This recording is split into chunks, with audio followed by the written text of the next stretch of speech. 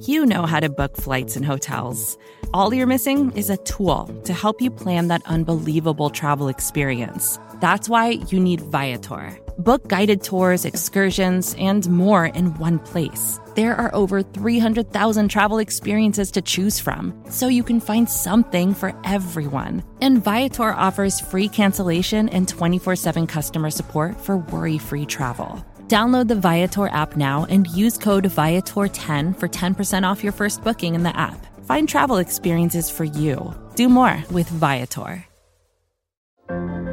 What does it take to be an entrepreneur, and how is it changing in our ever-evolving business landscape? This is Scott Galloway, host of the Prop G podcast and an entrepreneur myself. Right now, we've got a special 3-part series running all about the future of entrepreneurship. We're answering your questions on work-life balance, how to raise capital for your business, and more. Because when you're an entrepreneur, it's always important to look ahead at what's to come. So tune in to the Future of Entrepreneurship, a Prop G Pod special sponsored by Mercury. You can find it on the Prop G Pod feed or wherever you get your podcasts.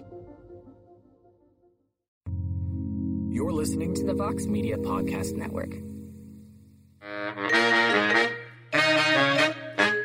We're live, pal. Hey, we're live, pal. Welcome, everyone, to another episode of the A-Side Live Chat at MMAfighting.com on this fine Wednesday, early afternoon, early, whatever it is over where our guest is. She's on the East Coast, right? Yeah, she's in Florida. Anyway, joining us this week, back on the A-Side, Kristen King. Kristen, how's Florida these days? Florida is the same cesspool it was when you last talked to me. That's okay. Right now, it's a little bit cold.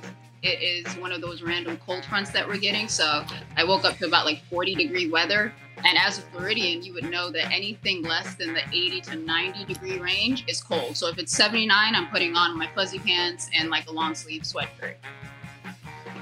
Sounds miserable. Cold Florida sounds miserable anyway from what people have described it to me. Cold Florida sounds even more miserable. Casey, how's Englewood? Still up to good? I see you've rearranged your studio in the back. Just changing some things around, getting, spicing it up, moving things, Is it out of boredom or necessity?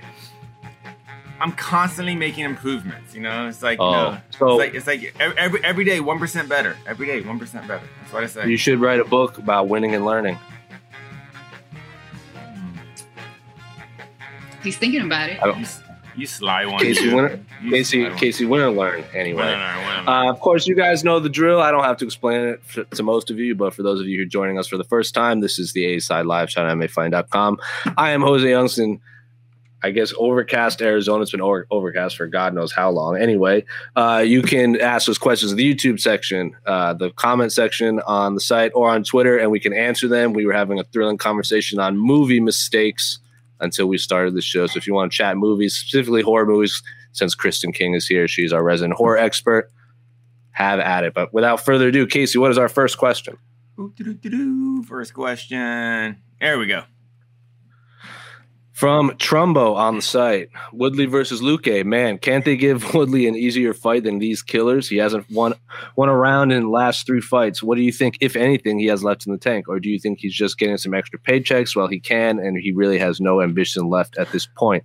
If he loses again, we're getting into Barao-type skid after losing the belt. So, yes, as reported by, apologies, I don't know who was the initial report, but it's on our site. I'm sure we cited it back, but Tyron Woodley is linked to a fight against Vicente Luque at UFC 260, if I remember correctly, in March. Woodley has lost to Usman. He lost his belt to Usman, and then he lost to Gilbert Burns, who's the current number 1 contender, and then lost to Colby Covington, who should be the number 1 contender after Gilbert Burns. But Colby Covington is, of course, tied to Jorge Masvidal, which will probably solve that dilemma. So, as they say in the business, Tyron Woodley's not losing to bums. Now he's fighting Vicente Luque, Who did Vicente Luque just beat?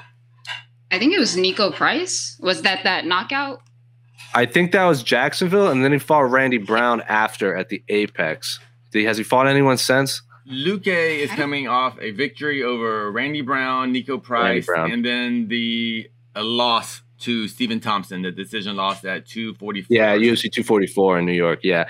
The Vicente Luque knockout of Randy Brown was my dark horse for knockout of the year, only because I was at that fight and it was in an empty arena, and the sound of Vicente Luque's knee on the dome of Randy Brown is something I will never forget. It was very jarring. Anyway, Kristen, what do you make of Tyron Woodley's skid, and why can't he get an easy fight in the UFC?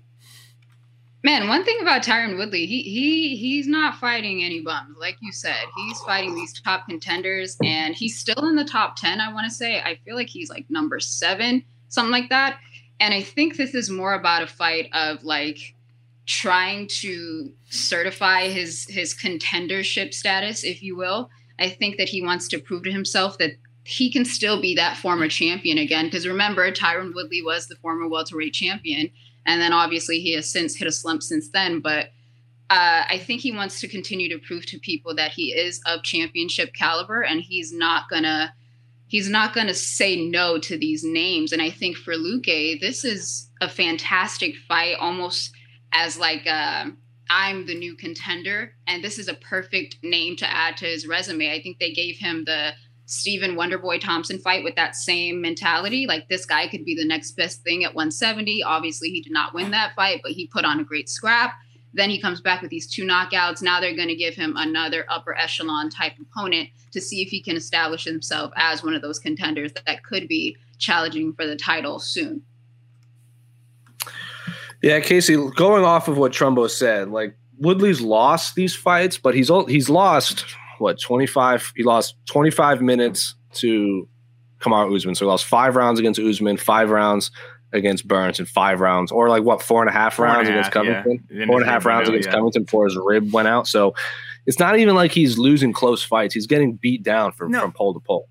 Yeah, but to call them this whole like, he's Renan Barão. Renan Barão is getting demolished and finished. Let's give Woodley some freaking credit. Yeah, he didn't beat Usman, but Usman, who knows? Usman might be the greatest welterweight we've ever seen. We just don't know that yet. And then we lose to Gilbert Burns and Covington, 1 and 2 basically. What is the big deal? Woodley is 37, 38 now. He's clearly, not clearly past his prime, but it's hard. He's 38, so he's 38 years old, guys. Let's give the guy a break. He's still competitive. Yeah, he lost these fights, but like Barão got like stretchered out on multiple fights.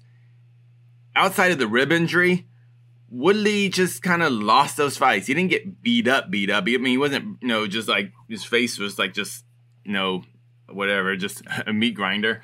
But no, it's so yeah. I don't want to oversell the Tyron Woodley's just not motivated. Maybe he's just not as good as he used to be because he's freaking old. Let's give the guy a break. He was number 1 for a long time. Now he may be number 7, number 8.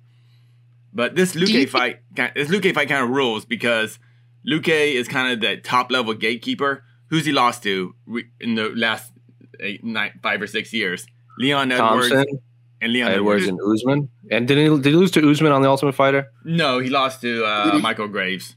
I think Michael Graves won that season, if I remember. Yeah, and Michael Graves got kicked out because I think, is he domestic violence? Maybe something like that. Yeah. So, in the last recent memory, Luque has only lost to championship level fighters, and that's what this fight is. Let's see if Woodley is still a championship level fighter, or if Luque can make that jump into that next echelon. Because right now, Luque is obviously a great action fighter, but he can't beat those top 5 guys.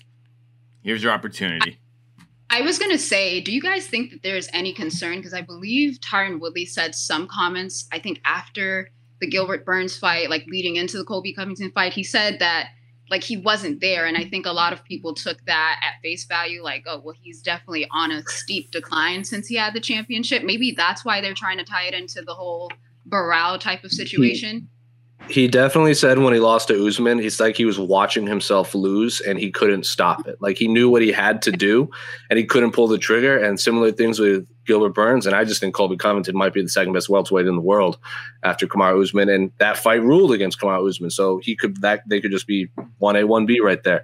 I think a lot of people are making a lot of what Tyron skid because of his comments declaring himself the greatest welterweight of all time before the Usman fight, and then all of a sudden right into this skid.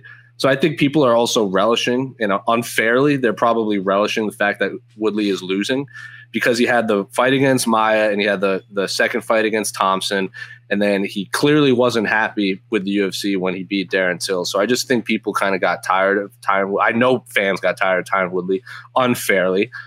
He also went on Ariel Helwani's show and said that when he was champion, he was buying cars and houses and blowing all of his money. And now he doesn't have any of that. So maybe he's fighting for a paycheck, which is fine.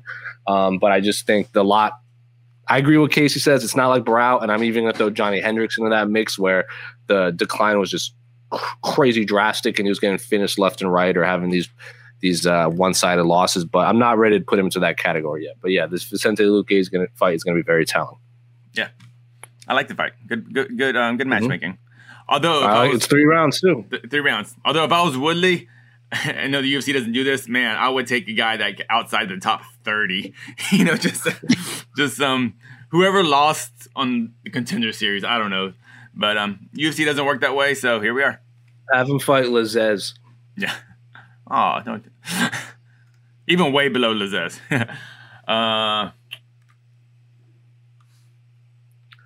Jessica Kusuku, yay, Kristen, girl power, and that's on Megan Anderson. I'm sure we're going to get questions on the Megan Anderson, Casey Kenny, Sugar Sean situation moving forward. Yes. Thank you, Jessica, for the input. I know we have a question on it coming up, so I didn't want to, unless you want to tee it up now. Yeah. Sorry, I was about to, just in my head, and I'm just thinking of the whole situation, like, I know our colleague Alex Savas has many thoughts on it too. So if she's on next week, we'll talk about it again. All right. Because this never gets old. MMG2K20, the bag on the site. I know the whole Ottman's bag situation is getting old. It will literally never get old in my book. But surely Dana knew what was in the bag. He can get the FBI involved to watch one person's house, but he can't get information regarding the contents of a bag, something that is an actual threat. Also, did you see the clip of Casey Kennedy talking about Megan Anderson? I feel terrible for Megan. Yes, we'll get to that second part of the question, but I hadn't even thought about the FBI situation. If you can get the FBI to sit outside a kid's house, you should probably find out what's in a bag that's breached a bubble in a foreign country. Kristen, what do you think was in the bag? We all have our own theories. What do you think? I have no idea what was in the bag, but whatever it is, for you to like Jason Bourne a situation, I imagine it's not that good, and you're not supposed to have it. And I talked about this with some of our friends, with Anthony Walker and Jay Petrie, and they were theorizing that it aligns with the suspension of his brother. I think he recently got suspended by USADA for some banned substances, and some people were speculating that maybe that banned substance was what was in the bag, because I think Ottman's statement was he was protecting somebody or something like that. So I think that makes sense. I have no idea what's in the bag. I have to be honest. I haven't been able to sleep properly without knowing what the contents in the bag were. I was hoping Dana White would shed some light onto that. But yeah, you would think, does Dana White have FBI agents like with him at all times? Because I would hope I assume so. Get to the right. It has to be right. So I'd hope that they get whatever it was in the bag. But yeah, such an odd situation, especially one that cost you your job in the end. Yeah, I also forgot Ottman's brother was still in the UFC until that USADA suspension came, because he hasn't fought since the Germany card that Anthony Smith knocked out Shogun, if I remember correctly. That's the last time I remember him fighting. And I know our colleague Kareem Zidane over in Bloody Elbow has this very long, extensive piece on Ottman's brother, so I don't have to go get into all of the background of said fighter. You can go find all that. You can go find that all out yourself. It's pretty ridiculous, but I think it was IVs. Personally, I have no idea. Casey, what did you think it was? PlayStation 5. Yeah. No, you said Nintendo Switch. Oh, Nintendo Switch. Yeah, Nintendo Switch. Yeah, actually, Nintendo Switch because it's easier. Yeah, and it's got that the little Pilates thing you can work out in. Have you seen that? Yeah, Nintendo Switch? Those things are tough, man. Like the little circle. So they're probably last second workout. So that makes the most sense. Yeah, for sure makes the most sense. Anyway, Kristen, as the lone female member of this panel right now, what did you make of the clip of Casey Kenny on Sugar Sean? What is it, the Sugar Sean and Timbo show? Timbo and Sugar show? I don't know exactly what it is. It's what's his coach's name? Welch. Tim Welch, if I remember correctly. And Sugar Sean, Arizona natives, which just bothers me to no end. What did you make of? You obviously saw the clip. What did you make of it? Before we get in, just people who haven't seen it, Sugar Sean was holding his newborn baby. I don't know if it was a son or a daughter. I apologize. And the beginning of the clip, he was talking about how he would try heroin because he knows he won't get addicted. And I was like, probably not a good thing to say when you're holding a baby. And his coach was like, yeah, because you're just mentally strong and won't be able to push past it. And then his coach asked Casey Kenny, who is fighting on the undercard of Megan Anderson's fight against Amanda Nunes, asking if, quote, I don't want to say the quote because it grossed me out, but basically asking what his thoughts on Megan Anderson were aesthetically. So I want to chime in real quick. So the clip was cut up from different parts of the show. So I actually watched. I was going to get to that too. Sorry. I didn't want to imply that it went straight from that to that because it didn't. No. I was going to get to that. It's clearly not tying in. It's a jump cut. Yeah. Casey watched the actual episode, so I was going to get his thoughts after. I haven't watched it, but Kristen, what did you make of specifically the comments of Megan Anderson? First, I feel terrible for Megan Anderson. I feel like she's one of the very few fighters who minds her business, but somehow gets drawn into this stupidity a lot, and I feel really bad for her. She shouldn't have to be subjected to those kinds of comments. I'm also not going to repeat it just because I think they are gross to be making, especially about this is essentially like your coworker, you know what I mean? In a regular workplace, that kind of stuff wouldn't fly. I thought the question was stupid to begin with.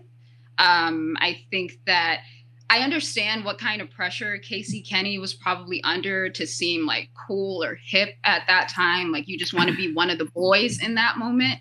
But the easiest way to avoid any type of drama, especially when it concerns someone that you are going to be in close proximity with in a few weeks here, you're fighting on the same card.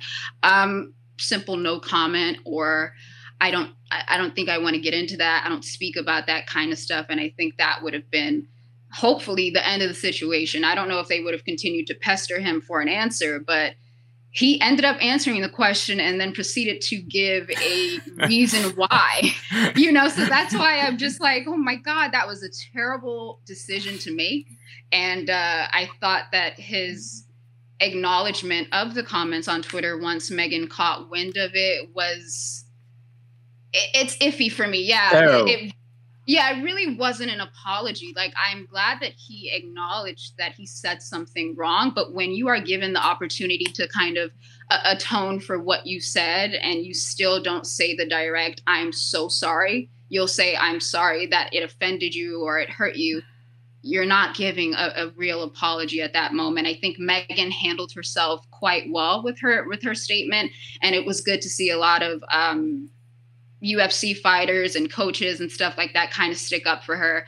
And she doesn't need saving, but it was nice to be reassured that way of thinking is not something that is all too common. Yeah, and you mentioned Casey Kenny's apology. Did you see Sugar Sean's coach's response to it? It was even worse. It was even worse. It was even worse. Oh, what did he say, Casey? Essentially, he said, "Oh, hey Megan, I only asked the question because you're hot and Casey Kennedy's like really short." Wow, that made me feel so much better. It was something to that effect. It was just like, yeah. I was like, what? That's ridiculous. Just apologize and move forward. It's not that hard. You offended someone. Those were deeply offended comments, and your easiest out is to apologize and go.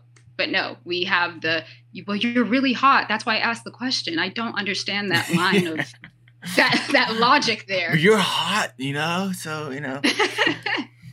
Are they – I know Sugar Sean just got a fight. Is he also on that card? No, I think that's at 260, isn't it? Yeah, I think it's a little farther down the line. Oh, so it's the next – well, they're both in March. Oh. That's what I was going to say, because there's 2 pay-per-views in March. 259 and 260. Yeah, 260 is the one where Casey Kenny is fighting Dominic Cruz. And 259, beginning of March, Casey Kenny fights Dominic Cruz. 260, Sugar Sean fights Thomas Almeida. Oh, boy.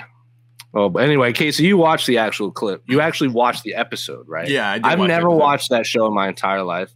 Not that I had anything against Sugar Sean or his coach up until recently. It was never on my radar. But as someone who sat through that whole episode, what'd you think? Well, I did sit through most of it. it was, first of all, I want to point out that this isn't an excuse. It's just kind of give more setup. Before Casey Kenney was asked that question, they did like giant bong hits, and not bong hits, but this thing called a volcano. If you smoke weed, you know what a volcano is. So it's that big bag. So they were hitting from that bag. So I don't know. No, when you're stoned, you don't say stupid crap like that. Still, I don't know what the excuse is. But the host, I forget the host's name, Welch.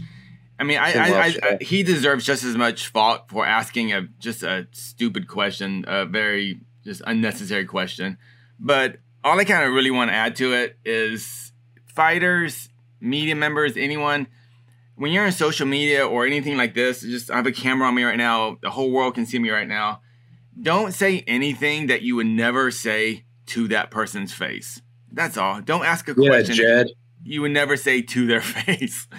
I just want to go to those gentlemen, like Casey Kenney, Sean O'Malley. Imagine Megan Anderson was in that room right there. Would you be saying the same thing? No, you wouldn't.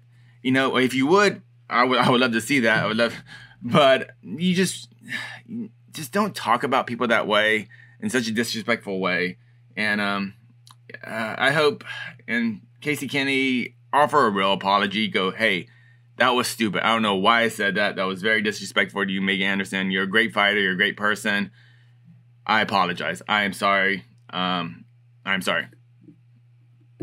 That's it. And you know what? Move on. But this is dumb. So yeah, that's my thing. Don't say anything you wouldn't say to them and to their face.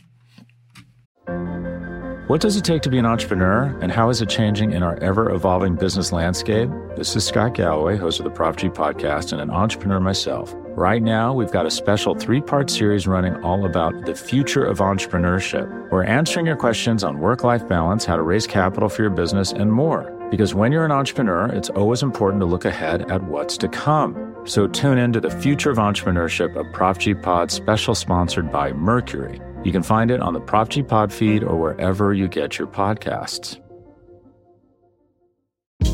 Hey, this is Scott Galloway, author, professor, entrepreneur, and most importantly, host of the Prop G Podcast. We got a special series running on right now called The Future of Work, where I answer all your questions on, surprise, the future of work. Questions including, what are we missing when we work remotely? Or how do we handle work-life balance when a major opportunity comes knocking? From the provocative to the technical, we're offering insights you won't want to miss. So tune in to the Future of Work, a Prop G Pod special sponsored by Canva. You can find it on the Prop G Pod wherever you get your podcasts.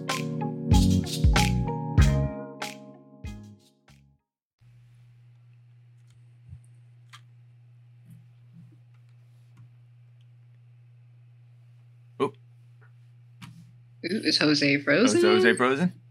Jose! Jose. He's really thinking about this question.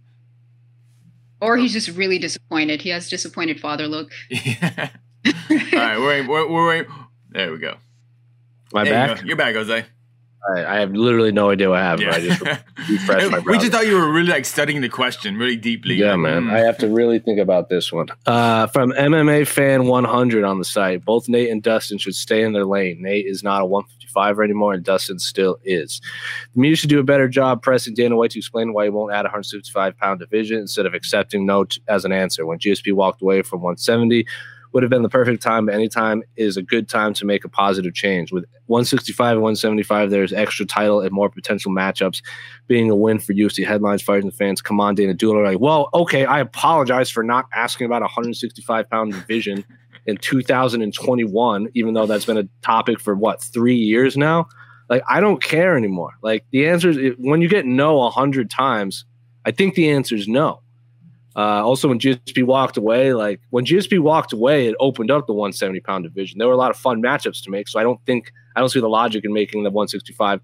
Like, if they added it, great, but if they don't, okay. Like, I'm not going to be offended either way. So I know some fighters want it, but the reality is it's just not there. So I don't put a lot of mental thought into these hypothetical scenarios. But anyway, Nate and Dustin situation. Kristen, what do you make of I don't know if this is the question. Yeah, if you have another question about Nate and Dana. Like, they're just kind of yelling at us for not asking about a 165-pound division, even though it's been done 1,000 times. So Kristen apologizes. Yeah. Casey, you apologize too. Let's just do better at asking about 165-pound division, I guess. My bad. My bad, guys. Sorry. Who was the last person to ask about the 165? Was that the Schmo when we were at? Was it? So that was the famous one when the Schmo asked Dana about it, and that kind of lit the fuse for the Schmo to kind of just to where he's at now. But like Ben Askren's brought it up, Kevin Lee's brought it up, Nate and Dustin brought it up before they were supposed to fight at UFC 230. Remember they were tweeting about it. Ben Askren said we interviewed him in Milwaukee before his debut. It was the Iaquinta Lee fight. And because he was obviously cornering a lot of the fighters because it's the Milwaukee card, and he was like one of the guest fighters in the back. And his prediction was he offered to fight Colby in the January pay-per-view. Didn't happen. And then he was going to fight Lawler. He goes, I beat Robbie. I win the title. And then 1 year from now, I'm the 165-pound champion. That was his prediction.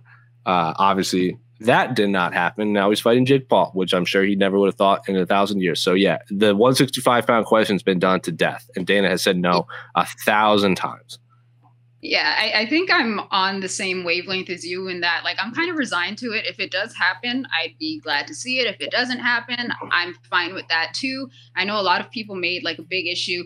It's not as bad as when there is so many belts, like in boxing. There's a lot of championships and a lot of belts. So I think that some of the complaint around adding like a 165, while it would be helpful for fighters so that they wouldn't have to cut weight too much or make the decision between 155 and 170, some people take issue with the fact that you're just going to add another belt into the mix, and that's just already too much with what we have. So I'm fine with 165.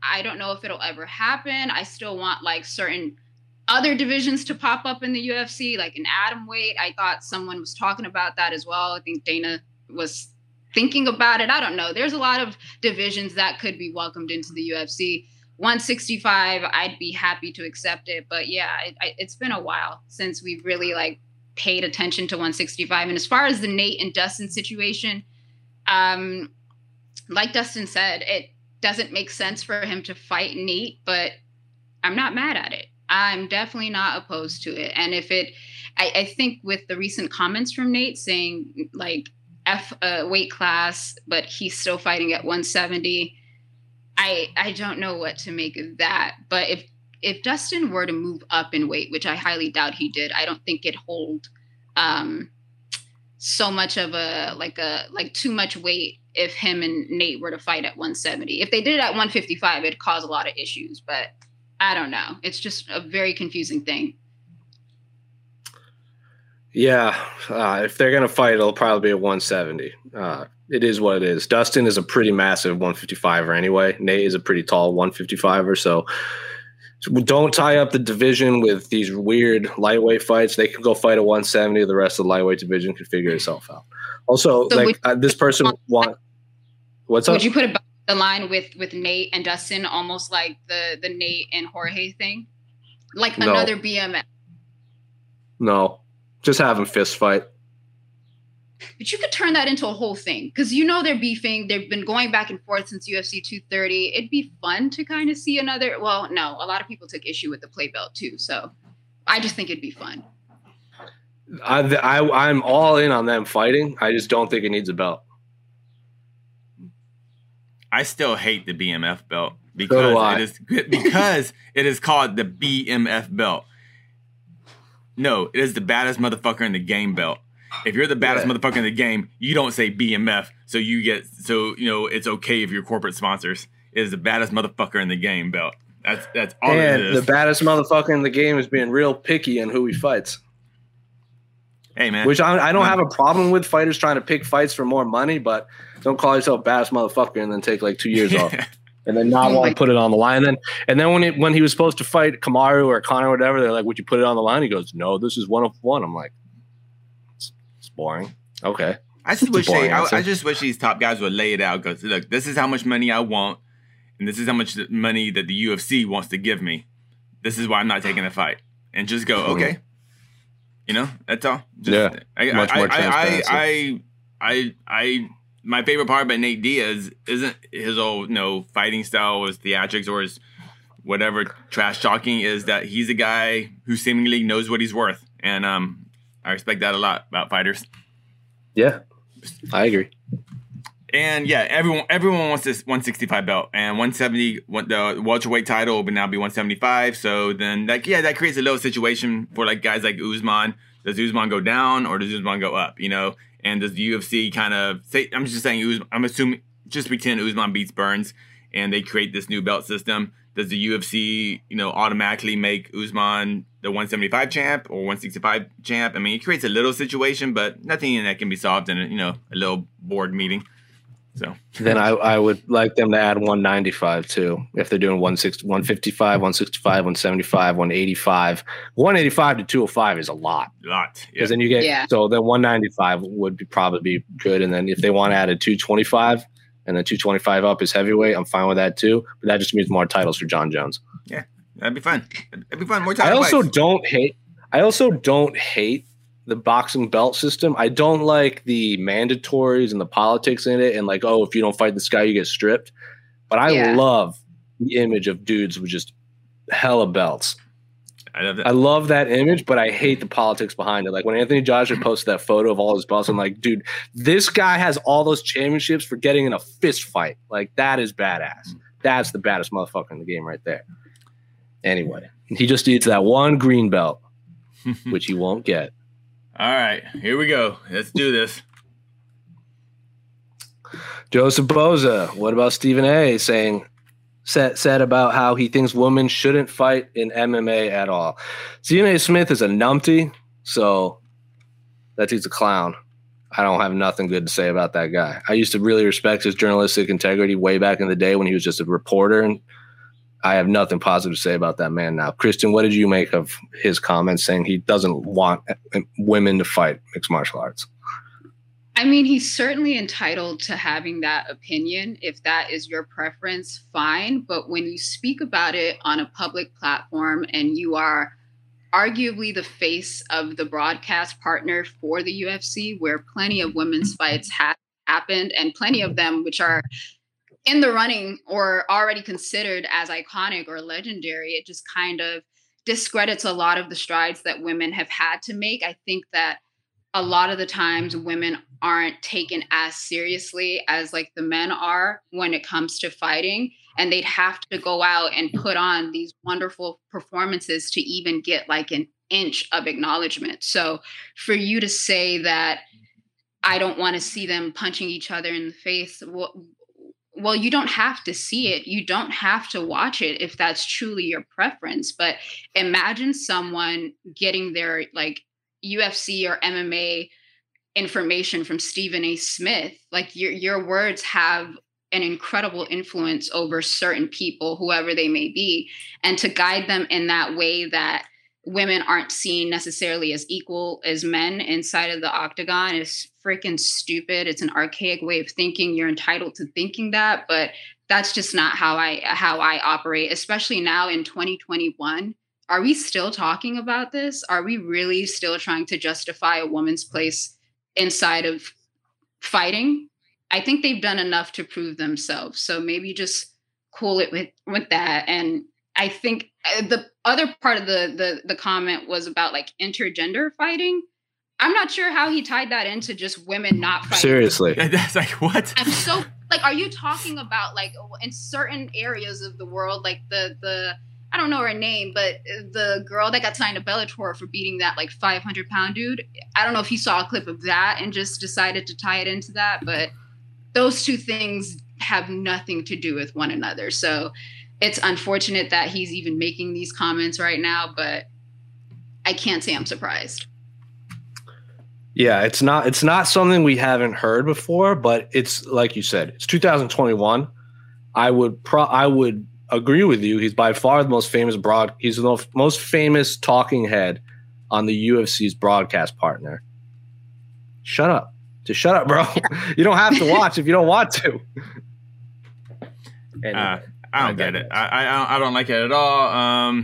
And to me, him saying something like that, I mean, switch out the word women and say he said, I don't want to see Chinese people fighting in the octagon. I don't want to see whatever, some group of people fighting in the octagon. I just think it's just a stupid ass statement. And he kind of sucks. But whatever, he talks loud and he says blasphemous. And I got to watch his freaking commercial on ESPN Plus every 10 seconds in between rounds. And I'm getting PTSD just thinking about those spots I have to watch over and over again. And like I said before, he was a legitimate journalist for a while, which is why it bothers me the most, because he was a respected journalist. Skip Bayless was a respected journalist.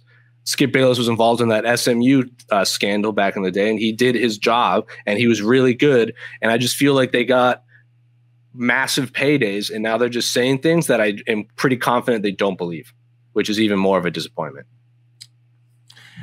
This goes back to what I just kind of said about Stephen A. Smith in the Sean O'Malley and Casey Kenny situation. I want Stephen A. Smith to say that, but say that right to Amanda Nunes. Say that right to Joanna Jędrzejczyk. Say that right to Rose Namajunas. Say that to their face. Go, you know what? Get out of here. You don't belong here. I don't want to see it. I want to see that man say that to those women, to their faces. Because I don't know, it's just yeah. I mean, you saw the response from like Chris Cyborg and Angela Hill. They kind of shut him down. I was gonna say, if I had to pick one person to represent, to go be like I'm gonna represent women's MMA while you say this to my face, I would pick Angela Hill, because she would break Rick on Stephen A. And she's not gonna, like, all the women that you brought up. They all speak great English, but there might, I want someone that can just go in and just like spit venom at Stephen A. Smith to his face. I don't know. Angela Hill kind of pointed out that Wei Lee had made the best argument. Shut up. Yeah. Shut up.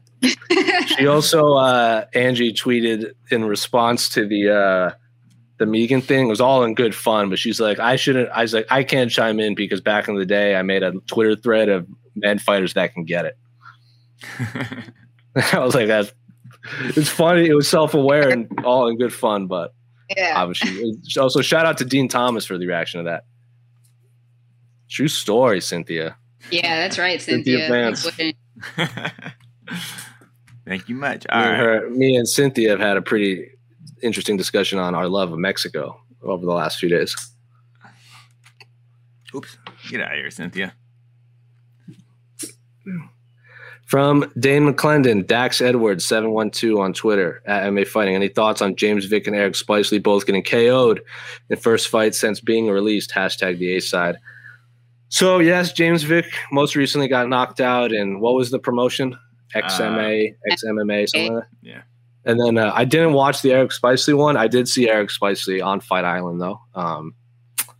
Eric Spicely was a bummer because him and I are from the same part of the world, in Rhode Island, and Eric Spicely is kind of revered in the martial arts, specifically the jiu-jitsu community of Providence, Rhode Island. So a little bit of a bummer. I saw the James Vick replay, but Kristen, what did you make of both men getting KO'd badly in their first fights after being released by the UFC?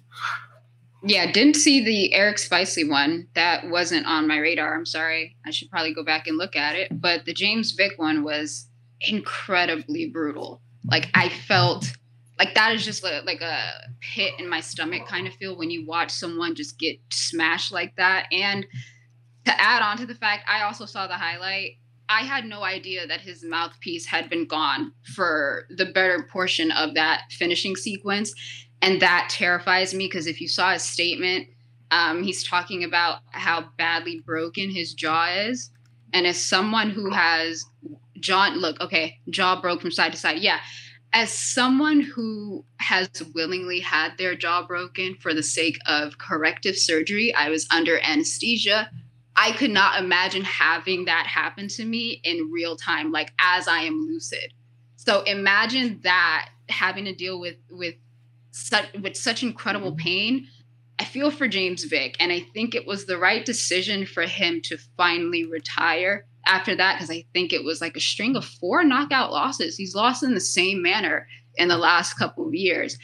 Granted, you could make an argument maybe he should have stopped earlier, or maybe he shouldn't have been licensed to fight based off of those performances, but that, yeah, that is certainly a career ender, especially the extent of his injuries. That just seems all too bad. Casey, what did you make of Vic and Spicely's first loss after being released? Can't speak too much about the Spicy loss because I didn't see it either. I heard about it, but James Vick loss. That's 1, 2, 3, 4, 5 straight devastating. And 4 knockouts. 5 straight losses, 4 knockouts. And Paul Felder kind of put it to him too. It wasn't like, he might have survived 15 minutes of Paul Felder, but he might have been better off getting knocked out in the first round.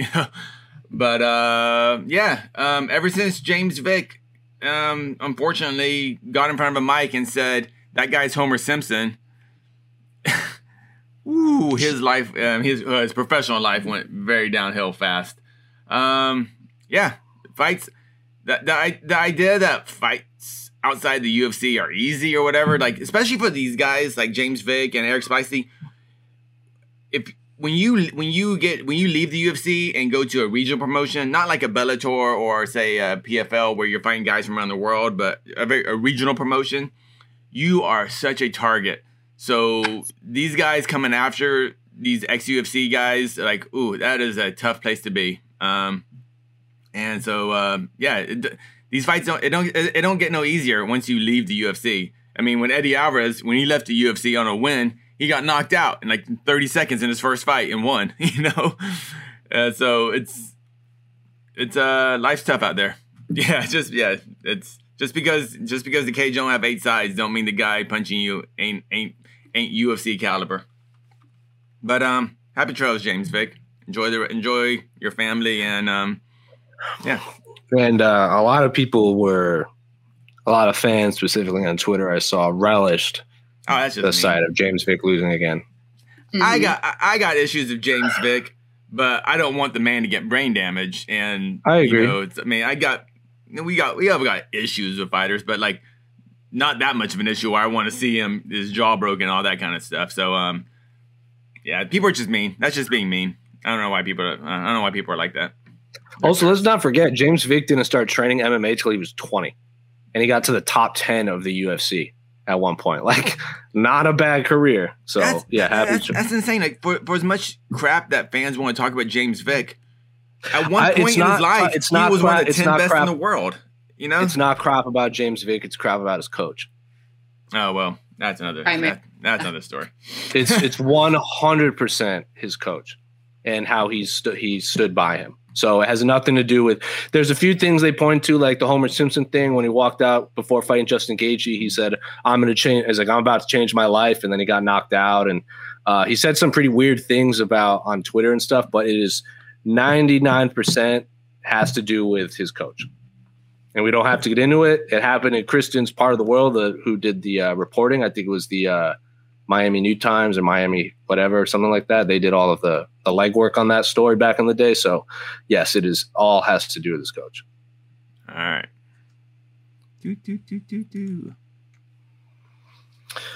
Kattar's head coach Tyson Chardier's response to MMA fighting from Tristan Gordet, longtime commenter. Is this the first Tristan Gordet comment we've had? Oh, we got more coming. Had any issue on what Calvin Kattar's head coach Tyson Chartier had to say when speaking to Mike Heck regarding why he decided not to stop the fight against Max? In your opinion, do you think Chartier or Herb should have stopped the fight regardless of the fact that Calvin was fighting back due to the amount of damage Kattar was taking? Chartier said when Kattar sat back on the stool in between rounds, he was good, his eyes were clear, and also coherent. Yes, so if you haven't watched it after this, go watch Mike Heck's interview with Tyson Chartier, Calvin Kattar's head coach, on the most recent episode of What the Heck. There's also an excellent write-up on it. I don't know if that's out yet, but if it's not, it's coming out soon. As Tristan said, Tyson Chartier did not stop. His reasoning for not stopping the fight against Max Holloway was because Calvin, every time it looks like Calvin was about to get knocked out or finished, he would land a clean punch on Max and a few punches back. So he was still in the fight, and then between rounds, he was coherent and not lucid and all that stuff between rounds. I would have no problem if he had stopped the fight at any point after the third round.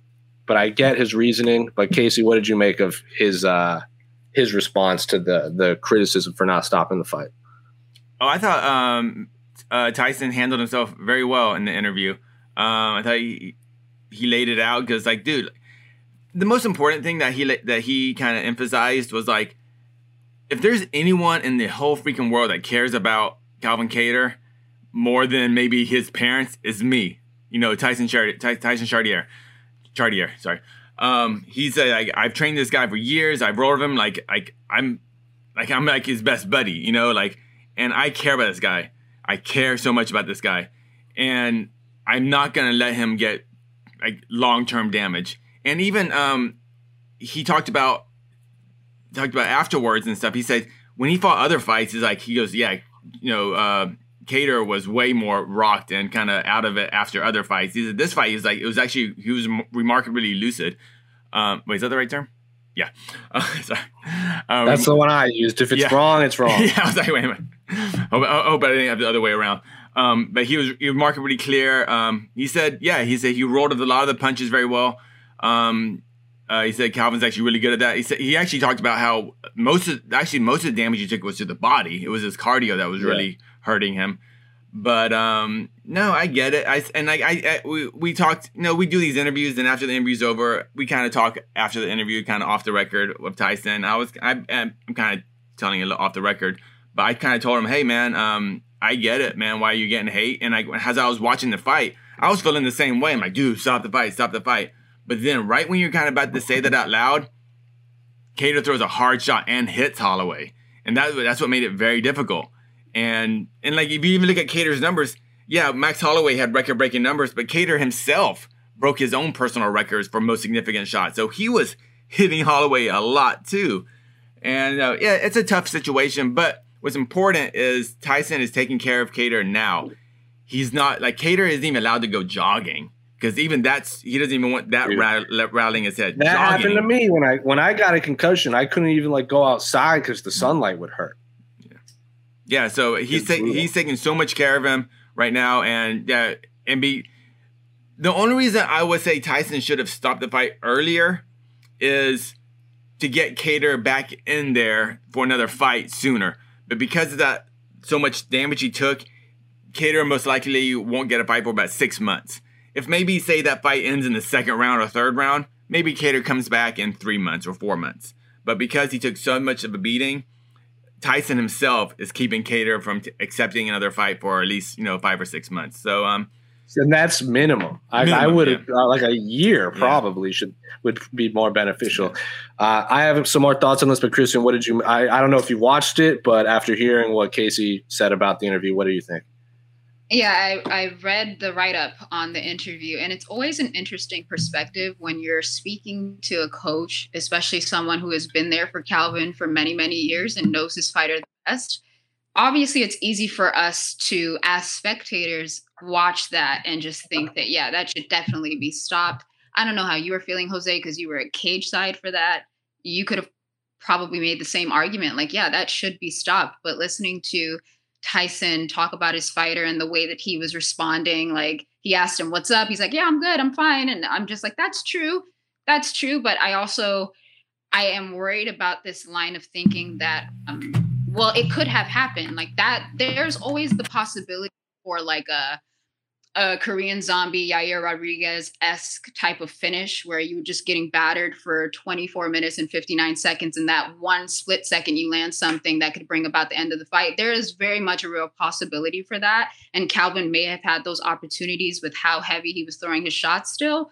But I don't think that should justify the continuing of that fight. And I think part of Tyson's response as well was that he was kind of looking for Herb Dean to step in because he thought that was a very real possibility. He thought Herb Dean, the way that he was looking, was going to stop it, but ultimately that didn't happen.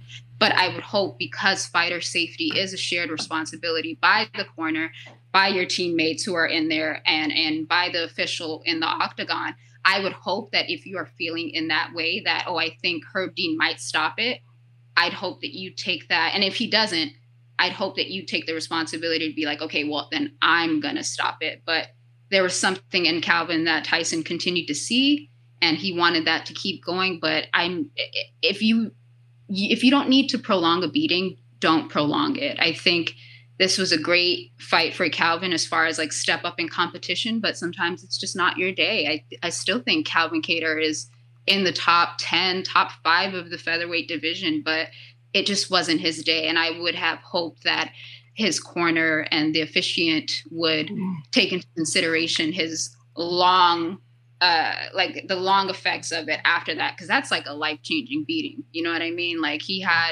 what injuries did he have? He had a few cuts. He had the broken orbital or something like that? No, I don't know. No, nothing broken. Nothing broken. But it was nothing broken by some sort of miracle. But I understand where Tyson is coming from. I really do. But just hearing his perspective as well as the referee's perspective. Oh, did you guys see the Joe Rogan interview with Mark Smith? And he gave his perspective as to why he also thought Herb Dean was right and not stopping it. Who's Mark Smith? Very much Mark Smith, the referee. Oh, Mark Smith. Okay, sorry. Yeah, very much aligned with what Tyson was saying, in that that Calvin was still intelligently defending. He was still throwing. So I wouldn't have stopped the fight either. And I thought that was interesting as well. In the moment when and I agree with everything you guys are saying, and I agree with what Tyson was saying. In the moment, watching it live in the arena freaked me out because like 2 days prior, the Spencer Fisher article came out. That's literally all I was thinking about. That's it. But I get what everyone is saying. In that night when I was watching it, and I was like, God damn, this is on ABC. Calvin is taking insane damage. It's going to freak a bunch of people out. And it freaked me out a bit just because that article was so fresh in my mind. Matt Brown brought it up. Paul Felder brought it up. A bunch of other fighters brought it up that week, and I was doing a lot of social media for it. So Alex Savis and I had to watch that Spencer Fisher video a few times. And then that same day, did you watch the Jens Pulver reaction video, Casey? Yes, I did. That was I watched it backstage at the fights, and I was like, God damn, this is freaking me out right now. So in that night, I was a little stressed out about it, but I completely understand Tyson's response and Herb's response and everyone else's response. So I don't have an issue with it being stopped, but if they had stopped it in round 3, 4, 5, I would have been like, thank God. But yeah. And then coupled with Dana White's comments, he said he thought Calvin Kattar was going to I think that was, and I have this is all hypothetical, and I have absolutely no one has told me this. Is just me kind of putting points together in my own brain. I think that came out specifically because the Spencer Fisher article came out. Yeah. And Dana did a whole lot of interviews about it, because shout out to Kevin Ioli at Yahoo. He pressed Dana on it. John Morgan of MMA Junkie brought it up. A few other people brought it up, and Dana was saying, like, this happens. It's a contact sport, this and that. And then now that it's on ABC, Dana's mic'd up. He's afraid, and take him to the hospital. Don't let him talk to him. He said that to him. I think it was Mick Maynard or Sean Shelby. I can't remember who. He said that to Hunter Campbell. He said that to DC. He said that to Calvin's coach. He said that to Calvin, and it was kind of a point of focus on it. So, if Dana White does feel that way, which I'm sure he does, good on him. But B, I think that specifically came out because the Spencer Fisher article came out, and maybe he says that a lot, and we just don't know. But I think there was a reason why that came out on YouTube. Just my theory, though. No one has ever told me that. And the crazy, we talk about this, but remember that fight? Kattar, his legs never went wobbly. It went wobbly once, but it wasn't like Kevin Lee Barbosa. He took a step back, his leg kind of gave out. Yeah, there was no point where Calvin looked out of the fight. That was a crazy part. Did Calvin get dropped? Was Calvin dropped? No. Yeah, none, right? Yeah. It's now Kattar in his next fight, I'm sure there's gonna be a much shorter leash if he's taking a beating, because 100%. one fight like that in your career, okay. 2-3 fights, because when we go back to Spencer Fisher, remember he had like multiple like war, So Calvin's next fight, that's gonna be the kind of, I guess, will be a lot of questions will be Dustin Gaethje has been saying for the last few fights, he's like, I got 5 wars left in me, and he's had 4 straight quick finishes. He's finished 3 and he got finished, so even he's fully aware of it now. Anyway, we talked a lot about that. Speaking of Dustin Gaethje, another question from Tristan Gordette on the site. MMA Fighting, do you agree with just... Also, shout out to... Remember, Casey, last week, you were like, Tristan, can you break up your questions? And now he's actually breaking up his questions. Pay attention. Do you agree with Justin Gaethje's thoughts on the lightweight title picture? Such a mess. He felt not only Poirier and Ferguson, but every fighter on the roster was disrespecting, making Chandler the backup fighter for the fight against Khabib.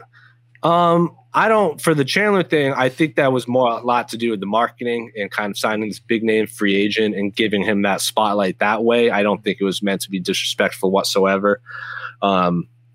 I just think they were trying to build a Michael Chandler. I don't think that had anything to do with deserving or undeserving and vice versa. The lightweight title picture shouldn't be a mess, but we know it will be. I think Charles Oliveira's done enough. I don't have a problem if he fought Chandler. I don't have a problem if he fought Gaethje, any of those guys. But Khabib is retired. But Kristen, what do you make of the lightweight title picture right now? I think we're just as confused as I was a couple months ago when we talked about this. Like, I thought a lot of answers were going to be given after UFC 257, but now I'm just confused. I'm confused by a lot of the moves that are being made currently. And I think that a lot of people are operating under the guise that Dustin Poirier is essentially the champion, right? Like, he's the uncrowned champion, as he has given himself the title, which I completely agree with. He has to be like the number 2 lightweight at this point behind Khabib. And with Khabib and his looming relinquishing of the belt, which should be happening soon. I don't know that it will, but they seem to be dragging this on for a really long time. There's going to be a need to fill that vacancy. And for me, it makes sense that Dustin Poirier and Charles Oliveira get in there and scrap for the vacant lightweight title, which is why I was even more confused that they gave the offer for Michael Chandler and Charles Oliveira again on short notice. Like, didn't they do that already? And Charles Oliveira said, no, I'm not taking that. I can't cut weight that soon. I think it was at UFC 257 or something like that. They wanted that fight. Go ahead. What were you going to say? Yeah, no, that I was confirming. Yeah, that's what happened. Yeah. So he turned that down. Now they do it again. He's turned that down again because I agree with you. I fully believe that Charles Oliveira has done more than enough to earn a title shot. And if we're going based off of like meritocracy, definitely. Like, the kid's on a 7-8 fight win streak.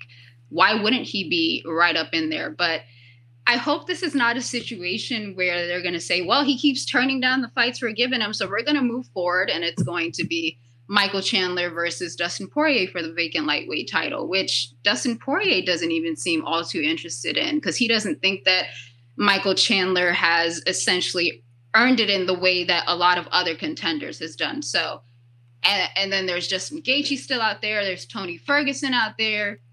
I am confused, and this happens a lot with such a stacked division like the lightweight division. That always happens. There's a lot of confusion regarding contenders and who should be next. The answer is very obvious, but we know sometimes obvious isn't always what they go with. I think Poirier Oliveira is the fight to make if they want to clear up this title. Poirier's probably going to fight Nate because everyone wants that, but I don't think anyone really has an issue with that fight if it happens, just because it's an awesome fight. And Poirier even himself said, I'll fight Nate, lightweight division, fix itself, and then I'll fight whoever. Then after that, it's Charles Oliveira versus fill in the blank, I think. I don't have a problem if he fought Chandler. Don't have a problem if he fought Gaethje. Don't have a problem if Chandler and Gaethje fought and then Oliveira fought the winner of that. I have absolutely no idea. Casey, what do you think? Well, Gaethje's saying that that Dana shit on the division for Chandler being a backup. I think it's kind of ridiculous because Manel Cape was a backup for – wasn't Manel Cape a backup for the flyweight? And like no one was like, oh, Manel Cape was shitting on the division. I think that's slightly different because Manel was already scheduled for the card and then his fight fell through. So they just kept him on the card and he got elevated to backup. Yeah, that's just Gaethje hating on Chandler. I think that's kind of ridiculous. It's like, dude, as soon as they have a backup, the backup never fights. The backup has never actually fought ever in the history of the universe. So has it happened yet where like the backup fighter that weighs in actually fights? I've never actually seen that. Not to my knowledge. Yeah. So if you want to guarantee a guy not fighting, make him the backup. Otherwise, even Joe Soto wasn't. He wasn't back. He was just on the card. Yeah. Neither was Iaquinta. Yeah, they were just on the card. Just on the card. The title picture. Kristen, you said they're the most obvious answer, but to me, if you're going from UFC's perspective, the most obvious answer is the two guys that sell the most pay-per-views. And unfortunately for Charles Oliveira, he ain't that guy. He just ain't that guy. That's why the UFC keeps kind of throwing these kind of, they throw these kind of fight contracts at him that they know he can't accept, so they can go, you turned down a fight, coward. I guess that's how the matchmakers talk when we're not around. It sucks. Someone in the comments saying Justin Gaethje was the backup. He was the replacement. He didn't weigh in as the backup and then got elevated the next day. Yeah, so for the Tony Ferguson fight. Yeah. I don't really understand Poirier's hate on Michael Chandler. That's kind of a weird one to me. But to me, if I'm Dustin Poirier and as long as I'm fighting for the belt, I don't care who's on the other side of the cage, unless you're just talking about dollars and cents, selling pay-per-views. If that's what matters, then you probably ask for Conor 3, for the belt. But no, that would be very disrespectful to the integrity of the championship belt. But I still think it's gonna be Poirier Chandler. I still think it's gonna be that. Not because Chandler has earned it more than Oliveira. It's just that's gonna sell more pay-per-views. Chandler's just better on the mic. Chandler's better at selling fights, and this is prize fighting. He played it perfectly. You knock out number 4 at the time at lightweight. Yeah. Then you get on the mic and you call your shot against Khabib Nurmagomedov, Conor, Dustin, in this Ric Flair-esque post-fight interview. Some people enjoyed it. Some people thought it was cringy. I thought it was perfect. You got to utilize your mic time. He did that. And then he continues to do interviews calling out Dustin Poirier and this, that, and the other. So Michael Chandler is probably up there. I have a feeling it'll be Gaethje and Chandler, just because Chandler's now talking about Justin Gaethje in the media, and Oliveira has turned the fight down because it wasn't for the belt. And I would assume the UFC would take issue with that. So I have a gut feeling it'll be Gaethje versus Chandler.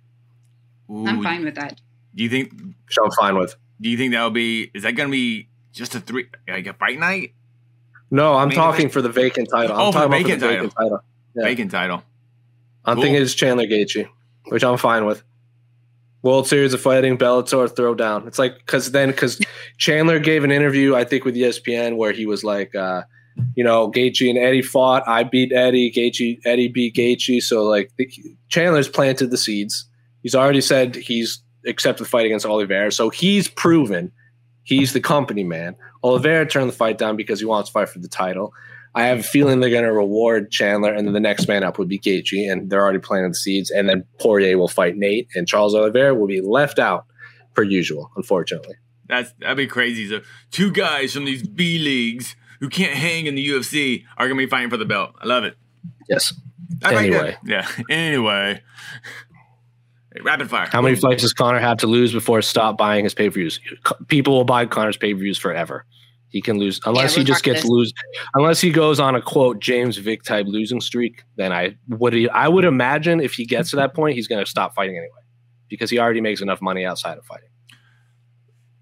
Conor's value didn't go up with the loss. Obviously, did he lose any value getting knocked out? Nope. Because he has 2 high selling rubber matches now. That is wild. Losing a rubber match, maybe, but he has options now. It's 1-1 because he KO'd Dustin. He got KO'd by Dustin. That sells it. And then the Nate rivalry is one of the most heated in probably mixed martial arts history in terms of both in and out of the octagon. So no, he has 2 big money fights still on the table for him. Terrence Leverett last year, everyone was using shoulders between the cage after the Conor win. Last week on LFA, a few people threw calf kicks. I say this to say what will be the next underutilized trend to take over the MMA world. Well, it's not underutilized because John Jones has been using shoulder strikes forever. We've seen it we've seen it before. He did that to Glover. We've seen the calf kicks a bunch. Look at Brett Primus. He did it to Michael Chandler. It's happened to Sugar Sean too with Chito Vera. It's happened 1,000 times. Front kicks became a big thing, remember, after Anderson. But again, it wasn't the first time that Anderson ever threw a front kick. It was the first time he knocked someone out with it. But Casey, off the top of your head quickly, quote, what's the next trend to take over the MMA world? I forgot what it's called. What's that thing Habib does where he kind of reaches around and grabs the wrist, your opponent's wrist from underneath? What does DC call it? The Dagestani wrist lock or something. Yeah, Dagestani wrist lock. That move, it's not as exciting and as not calf kicks are exciting, but but I think it's just in grappling that move where they reach under and kind of hold that hand, so more ground and pound rather than going for submissions. That's not really a very exciting answer, but I love the Dagestani handcuffs or whatever you call it. Kristen, what's your answer? I have even a less exciting answer. It's going to be foot stomps. Kamaru Usman is going to start the revolution of foot stomps. He planted the seeds already in the Jorge Masvidal fight. Don't be surprised if he starts using that shit again in the Gilbert Burns fight. I love it.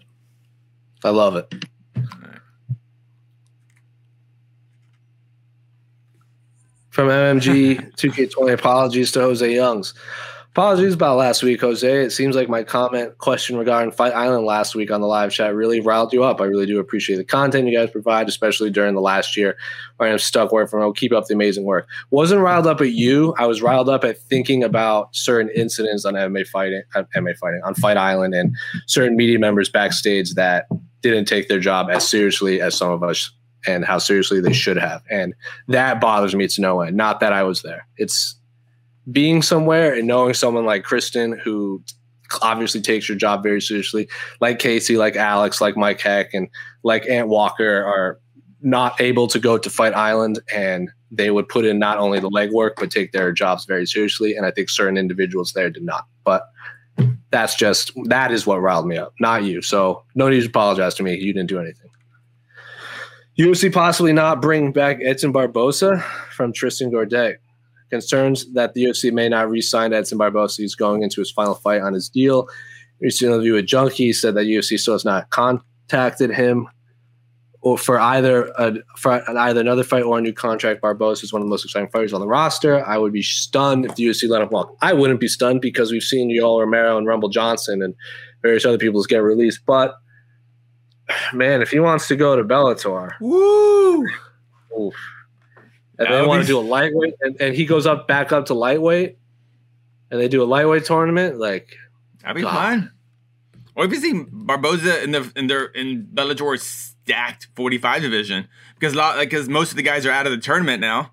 So I think if I'm Barboza, I go in at 155 because they just did a 145-pound tournament, and Patricio's the lightweight champ still, so that might be tied up, so the lightweight just might be a faster. He might not have to do as much weighting to get a title fight. Unless Patricio vacates the belt so his brother can enter the tournament, and then Barboza, Patricio right out of the gate. But Patricio still has to get through Emmanuel Sanchez and AJ McKee. So that's no guarantee. But man, sign me up for all that. Those are awesome. Sign me up for Edson Barboza in a freaking Ryzen ring. Yeah. MMA fighting, why is Frankie Edgar such a big underdog plus 130? I love Corey Sandhagen. Shout out to Colorado. Edgar's last three fights are a win, a loss to Korean Zombie on short notice in Korea, and a loss to the rightful 145-pound champion Max Holloway.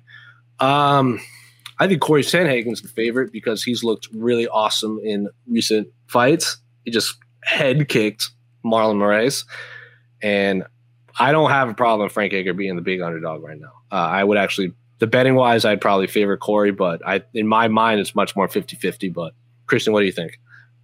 Yeah, I'm in the same boat as you. I think that recency bias really does play a role in people's betting favorites, I guess. And so Sandhagen has looked really good since losing to Aljamain Sterling. He's definitely rebuilt himself. And whereas Edgar, what was his last fight? Was it the Pedro Munoz fight? Yeah, I think it was a split super exciting fight. Good fight. Yeah.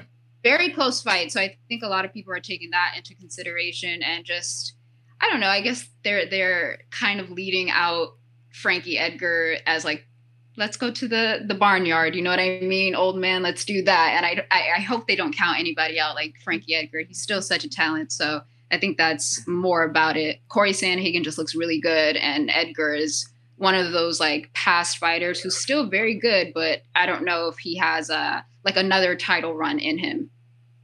I absolutely believe he does. I think this fight is a super exciting fight, a pick'em fight. It kind of sucks. This fight's only 3 rounds. Especially in 3 rounds. Yeah. I mean, I would love this fight to be 5 rounds.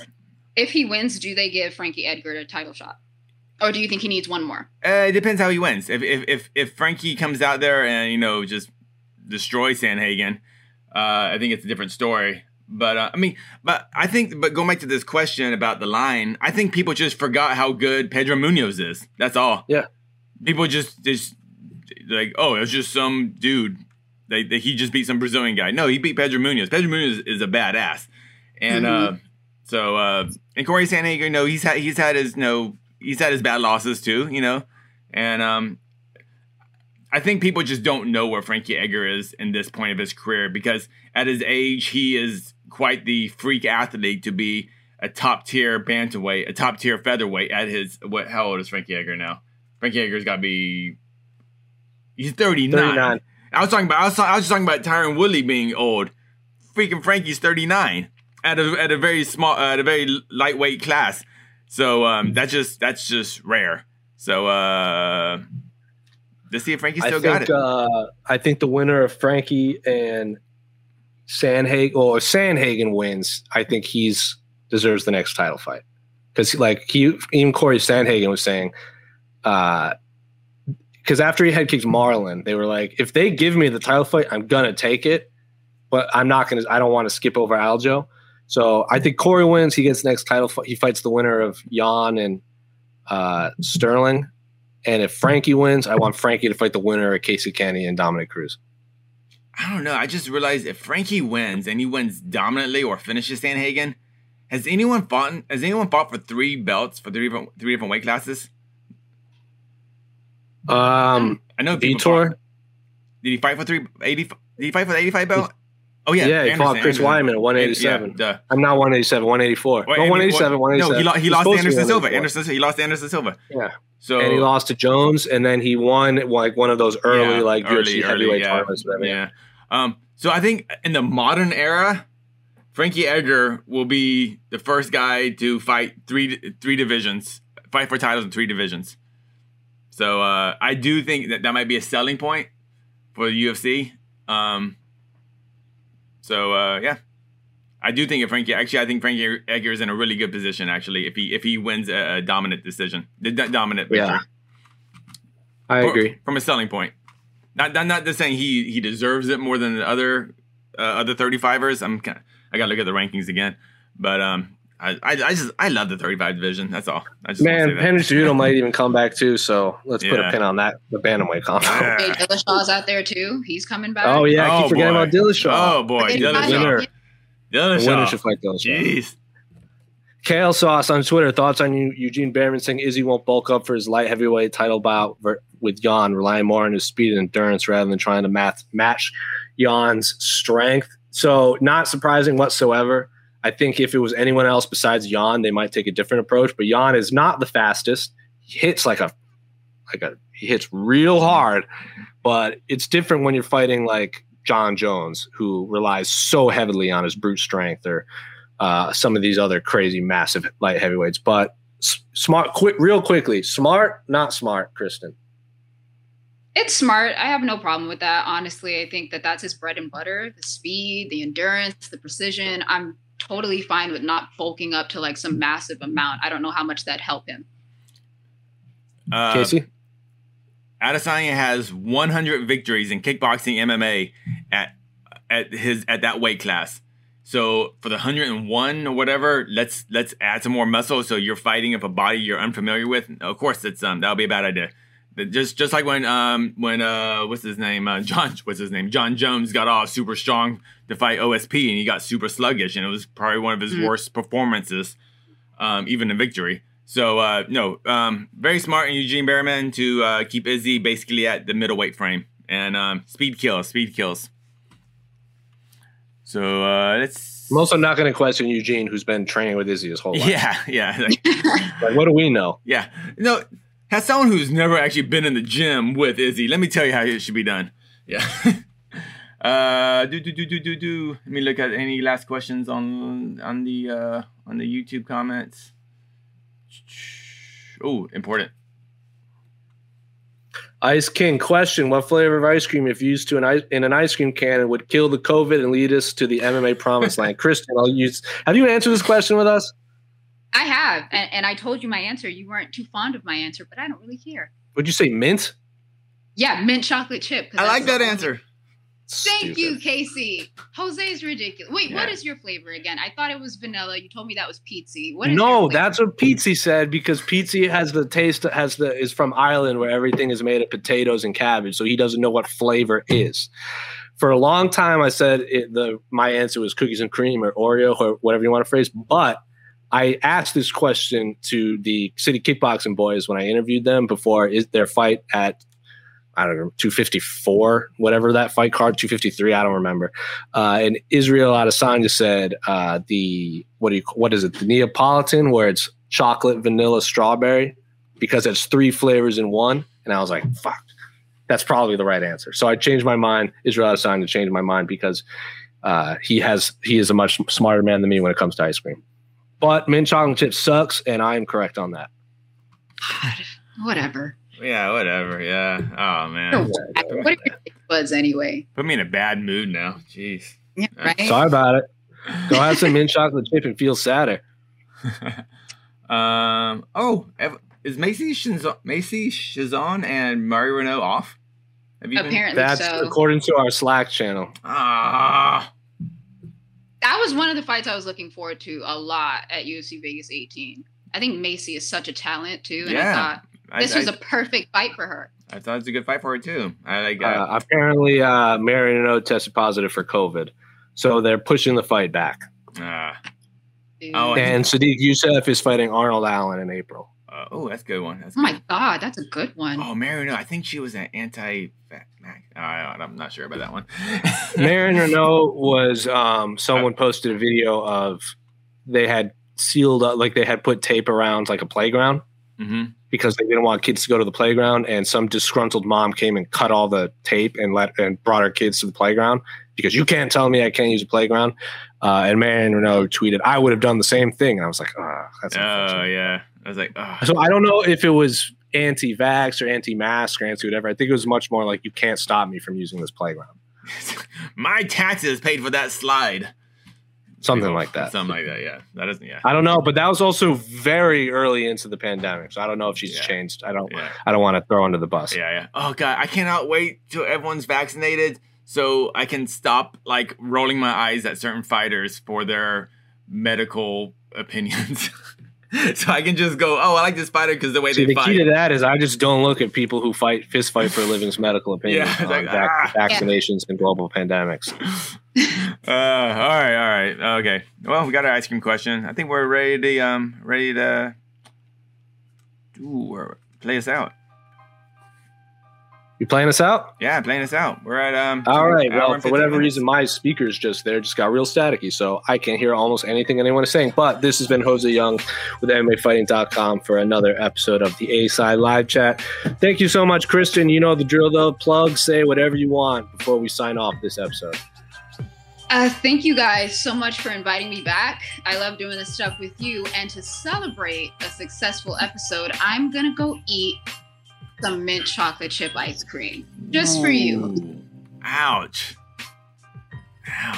You can take your mint chocolate chip ice cream and put it right in the trash can along with pineapples on pizzas and raisins, because that's where all 3 of those things need to be all the time. Casey, what do you want to say? Mint chocolate chip rules. Pineapple on pizza rules. Raisins do suck, by the way. I hate raisins. Yeah, raisins are crap. Yeah, at least we can all. Kristen, do you like raisins? I do not. Raisins freak me out. Yeah, they're stupid. Yeah, raisins are real dumb. Raisins are real dumb. Anyway, that's the person in the room is like, that's rude. And I'm like, whatever. Anyway, thank you guys all so much. We'll be back next Wednesday. Have a great weekend. Stay tuned for Virtual Media Day tomorrow on the site. Well, obviously, UFC is back in action this weekend with over in Volkov. That fight card rules. Maybe Christian will be on Between the Links again, and she can lose to me. Down 0-1 with mint chocolate chip. Well, until next Wednesday, we're out. Knucklemania.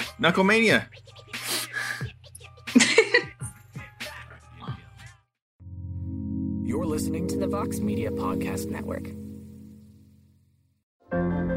What does it take to be an entrepreneur, and how is it changing in our ever-evolving business landscape? This is Scott Galloway, host of the Prop G podcast and an entrepreneur myself. Right now, we've got a special 3-part series running all about the future of entrepreneurship. We're answering your questions on work-life balance, how to raise capital for your business, and more. Because when you're an entrepreneur, it's always important to look ahead at what's to come. So tune in to the Future of Entrepreneurship, a Prop G Pod special sponsored by Mercury. You can find it on the Prop G Pod feed or wherever you get your podcasts. More to-dos, less time, and an infinite number of tools to keep track of. Sometimes doing business has never felt harder, but you don't need a miracle to hit your goals. You can just use HubSpot, because their all-in-one customer platform can make growing your business infinitely easier. Imagine this: high-quality leads, fast closing deals, wildly happy customers, and more benchmark-breaking quarters. It's not a miracle, it's HubSpot. Visit HubSpot.com to get started today.